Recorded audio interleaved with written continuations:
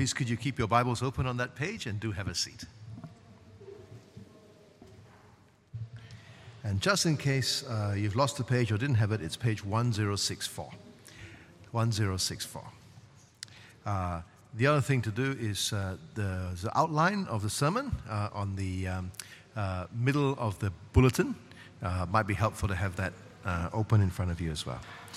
But John chapter 6, verses 59 to the end. And let me lead us in prayer.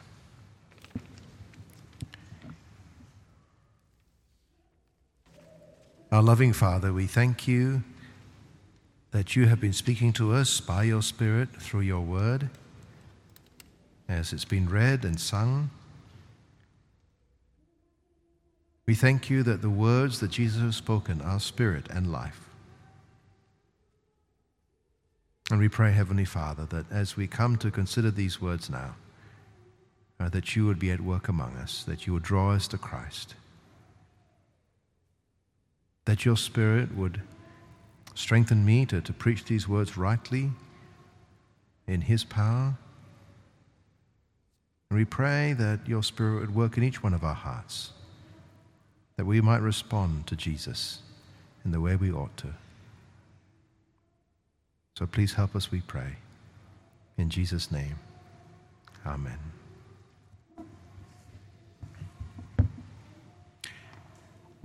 Jesus is offensive. Well, that's true, isn't it? Those of us who belong to Him love Him.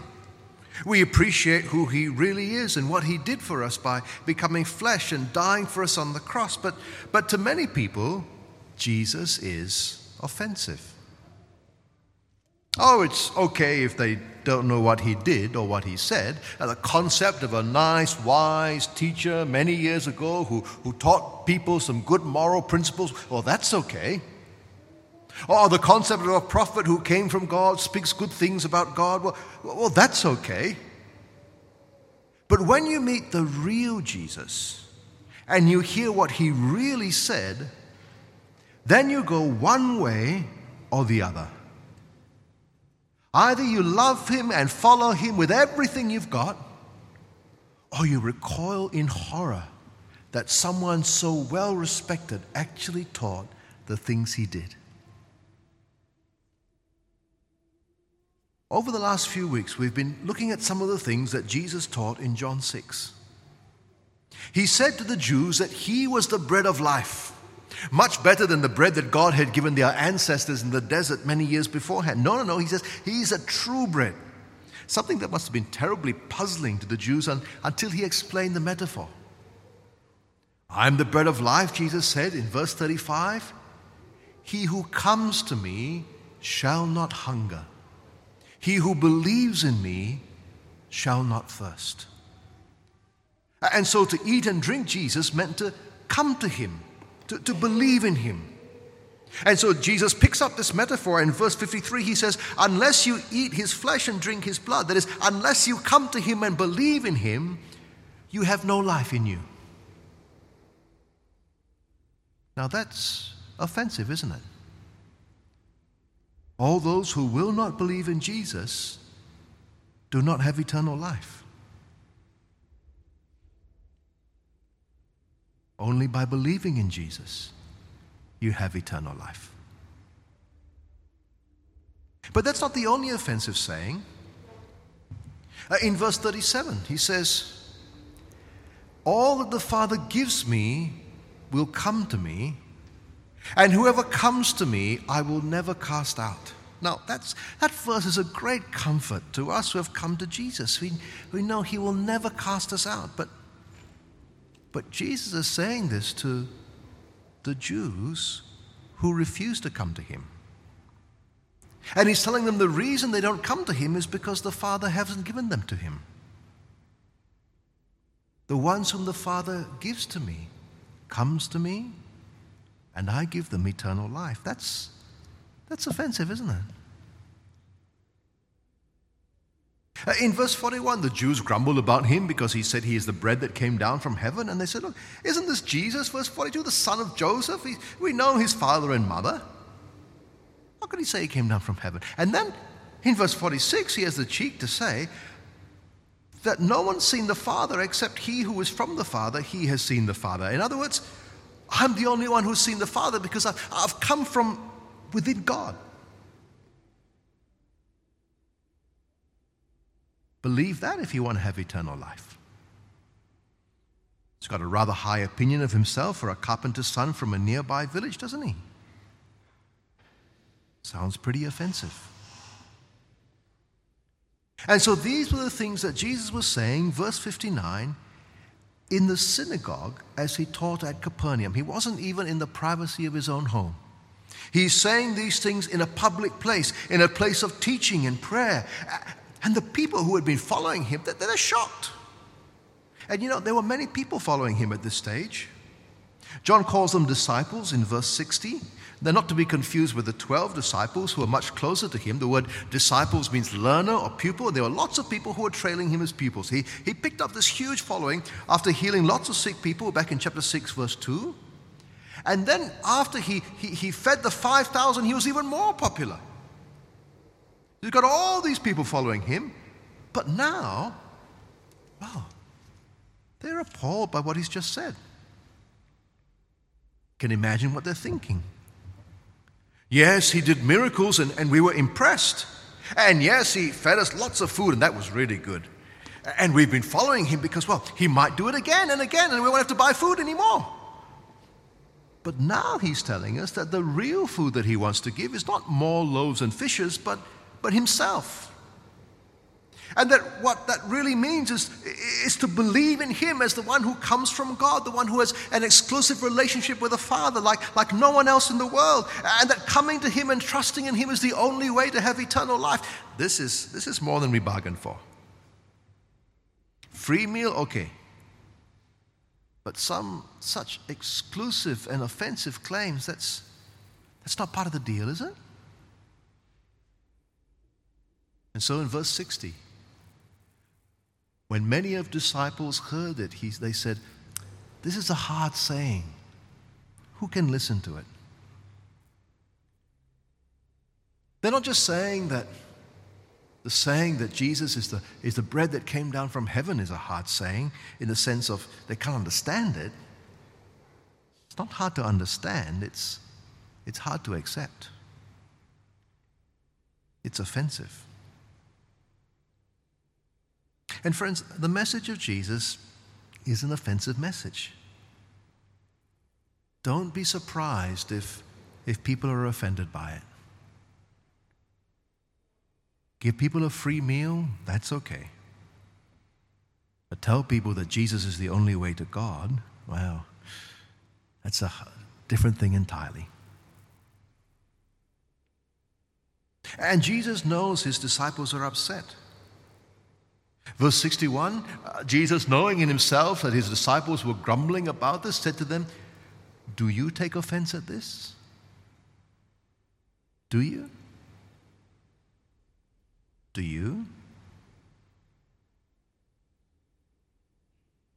If they can't handle Jesus' claim to be the bread of life, how would they believe if they saw him ascend in glory? Verse 62, then what if you were to see the Son of Man ascending to where he was before? The Son of Man is the one the Old Testament said would rule the world forever.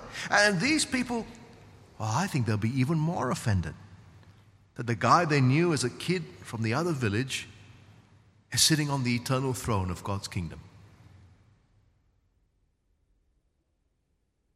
Remember how Jesus said to Nicodemus that unless you're born again, you cannot see the kingdom of God. And it's only the Holy Spirit who gives new birth. Well, Jesus says the same thing in another way here in verse 63. It is the Spirit who gives life. The flesh is no help at all. No one can give themselves eternal life by their own effort. It's only the Spirit who does that. And when Jesus spoke these words to them, these words that he spoke were, verse 63, spirit and life. These are words that come from the Spirit, and if they would listen to them and believe them, they would have eternal life. But even in those crowds that were following Jesus, among those people who considered themselves his disciples, there were some in verse 64 who do not believe. And that is no surprise to Jesus. For verse 64 continues, "For Jesus knew from the beginning who those were who did not believe." And in fact it goes on, "and who it was who would betray him." Jesus knew that many of those who were with him were not true believers. They would eventually drop out, even one of them being Judas. And he says in verse 65, "That is why I told you that no one can come to me unless it is granted him by the Father." You see, there would be people who appear to be with Jesus and then they fall away.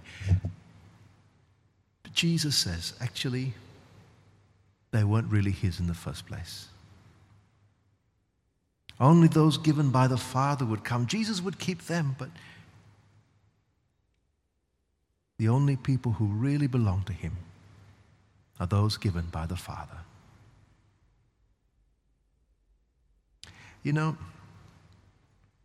there are people who come to church but don't really belong to Jesus. Jesus knows who they are. I don't, because I'm not Jesus.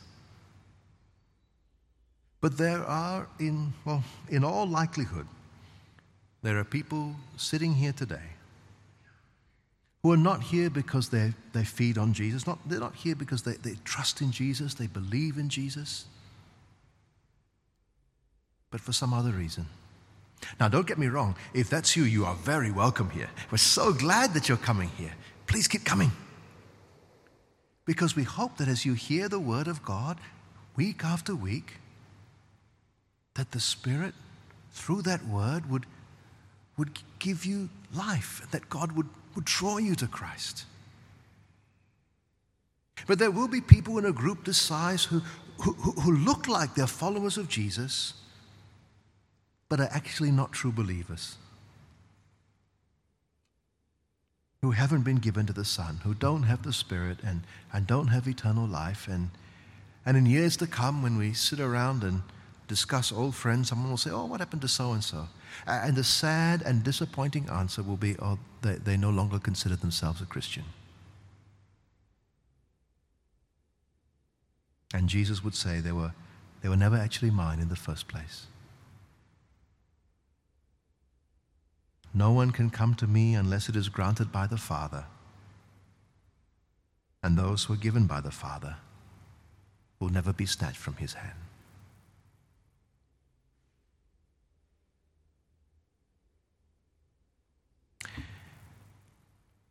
Well, Jesus' prediction that his disciples would fall away actually turns out to be the catalyst that causes them to do so, which paradoxically vindicates his word. We're the second point in the outline, and we read in verse 66 that after this, many of his disciples turned back and no longer walked with him. This is all too much for them. They leave. And Jesus doesn't try to stop them. He doesn't say, hang on.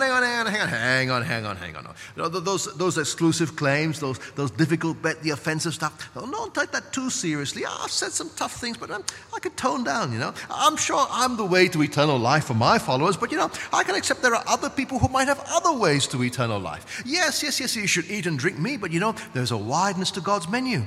We can't be too exclusive. And see, that the thing about me being the only one who's seen the Father, don't take it like I'm actually God or anything like that. It's just that I've got a clearer vision than most people. And yes, the Father gives me people, but that's only because he knows that they're going to freely choose me anyway, so you can still be the boss. Let me persuade you to stay. In fact, would you like some more loaves and fishes? I feel a miracle coming on. Well, Jesus doesn't do that, does he? What Jesus is on about is not numbers, it's truth.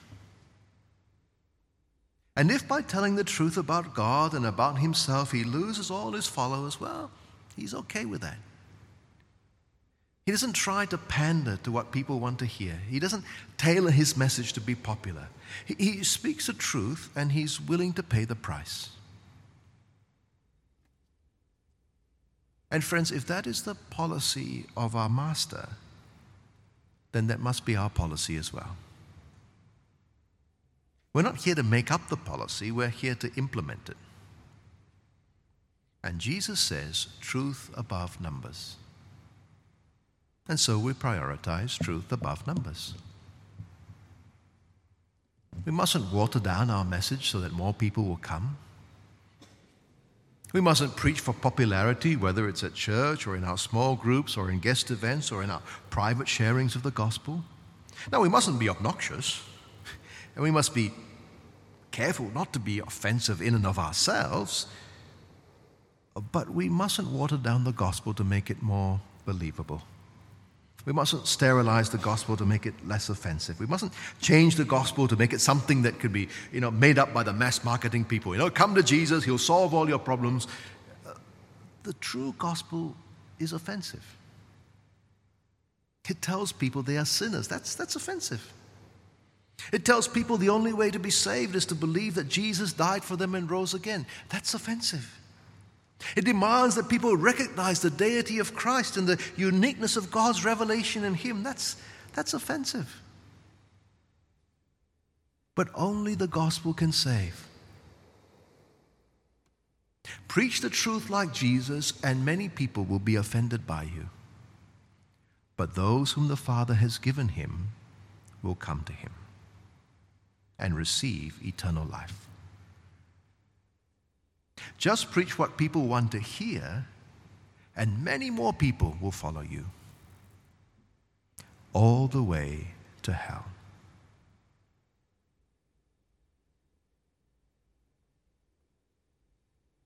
Most of Jesus' disciples leave him at this point, but not the 12, his closest disciples. 12 was a significant number because it represented the people of Israel, which was made up of 12 tribes. And in the Old Testament, God had chosen the people of Israel, and Jesus had chosen these 12 to be the nucleus of the new Israel. And so when the rest of the disciples leave, in verse 67, Jesus says to the 12, "Do you want to go away as well?" And Peter answers on behalf of the whole group, verse 68, "Lord, to whom shall we go? You have the words of eternal life." The words of Jesus, they are not words to tickle the ears or to please the crowd. They are the words that bring eternal life to those who believe. There is no one else like that. Only he has the words of eternal life. And so still on behalf of the 12, Peter continues in verse 69, and we have believed and come to know that you are the Holy One of God. Peter and the other disciples, they are the true believers. They are the ones who stay on when everyone else leaves Jesus. Peter is sure that Jesus is the Holy One of God. In the Old Testament, the Holy One usually refers to God himself, although on one occasion it refers to Messiah. And Peter knows and believes that Jesus is that Holy One. And that represents the position of most of us here today, isn't it? We have believed and come to know that Jesus is the Holy One of God. We have come to accept him both as God and the one who comes from God. We have come to accept his teachings and continue to follow him, even though we are fully aware that other people find it offensive. But we still come to Jesus. Not because we're more clever or more virtuous than the people who don't, but because the Father loves us and chose us and gave us to Jesus. And because the Spirit, through the Word, has given us new life.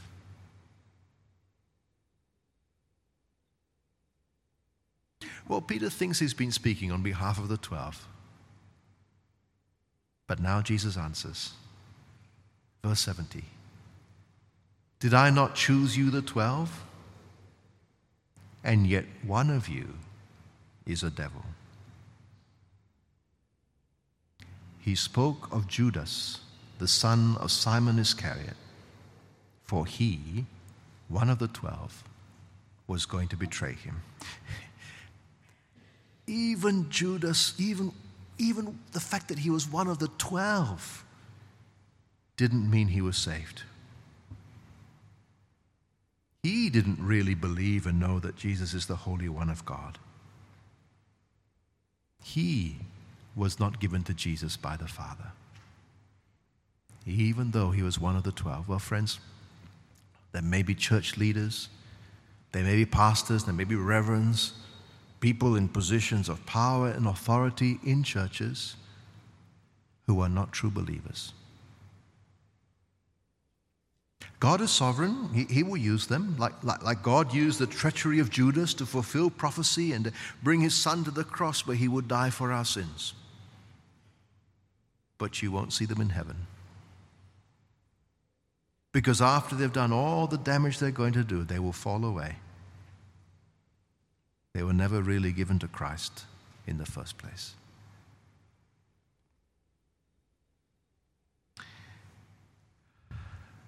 Well, what do we learn and take away from this very sobering passage? Well, we can summarize 5 short things that I think are the implications that we see here. First of all, we've heard the call to believe in Jesus. Believe that he really is God made man. That he really can give eternal life to those who believe in him, because he really did die on the cross to take the punishment of our sins and rise again as Lord and King of all. We all need to come to him and believe in him. He's the source of eternal life. Secondly, we've seen that people will fall away. That there may be people who are here today who will not last the distance, who will be offended by the words of Jesus and will either so twist them that the words become so bland that the Jesus they follow is not the real Jesus, or they give up on the Christian faith altogether. Don't be surprised if that happens. It even happened to the followers of Jesus as he walked this earth. Just don't let it be you. Thirdly, we've been given an example by Jesus of trust in God's sovereignty. Jesus knew that his words are spirit and life. They come from the Spirit. They give eternal life. And he speaks that truth. He speaks the truth even though he knows that many people will leave. But he isn't afraid to do it because he knows that God is sovereign in salvation, and that all the Father has given him will come to him. And those who come to him and believe will have eternal life. Trust God and speak the truth. He is sovereign. He will save. Fourthly, don't be a hurry. Be careful not to fall away yourself. If we leave Jesus, where do we go? There is no one else who has the words of eternal life. And friends, that's an important thing to realize, isn't it? In a pluralistic world, knowing God is not like going shopping in Giant, right? You don't like this brand of detergent, now why not you just choose another brand, right? Because all your clothes will still get washed. But no. We may not like what Jesus says. We might even find it offensive, but tough. We don't get to make up the gospel. Well, not the real one anyway. And frankly, there is nowhere else to go. There's only one person who can give us eternal life. We have to deal with him. But as God's Spirit works his life-giving power in our hearts, we will learn not only to accept the things that others find offensive, but also appreciate why they have to be right. and love the God who ordered the things in that way for our good and His glory.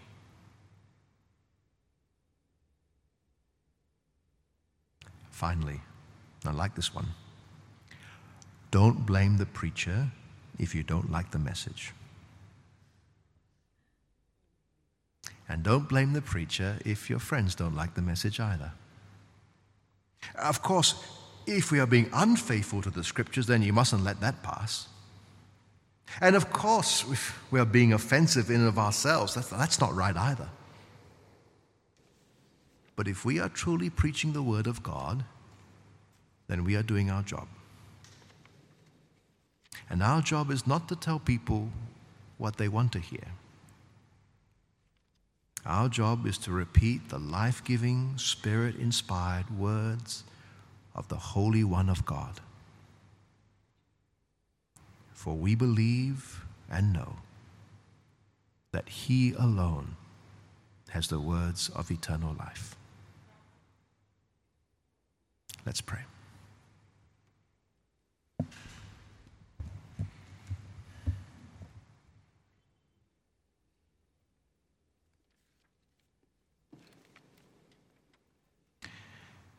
Father, it's sobering to consider that many people who saw the miracles and heard the voice of Jesus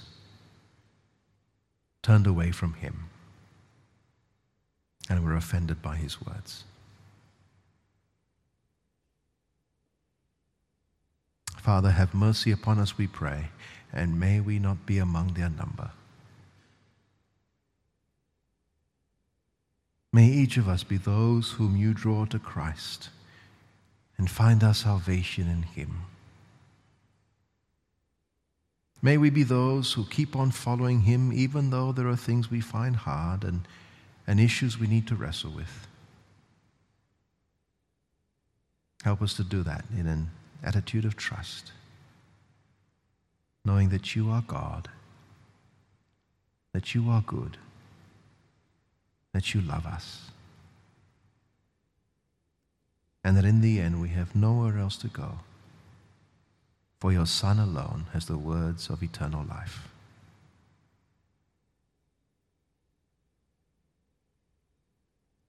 Please also help us as we seek to win others to Christ. Help us to be winsome and gracious and loving and kind. But help us not to water down the gospel to make it more palatable. Help us to faithfully proclaim those words of life which have been given to us by Your Son. To hold Him up as the one true God who died for us, the one whom we must all believe in order to have eternal life.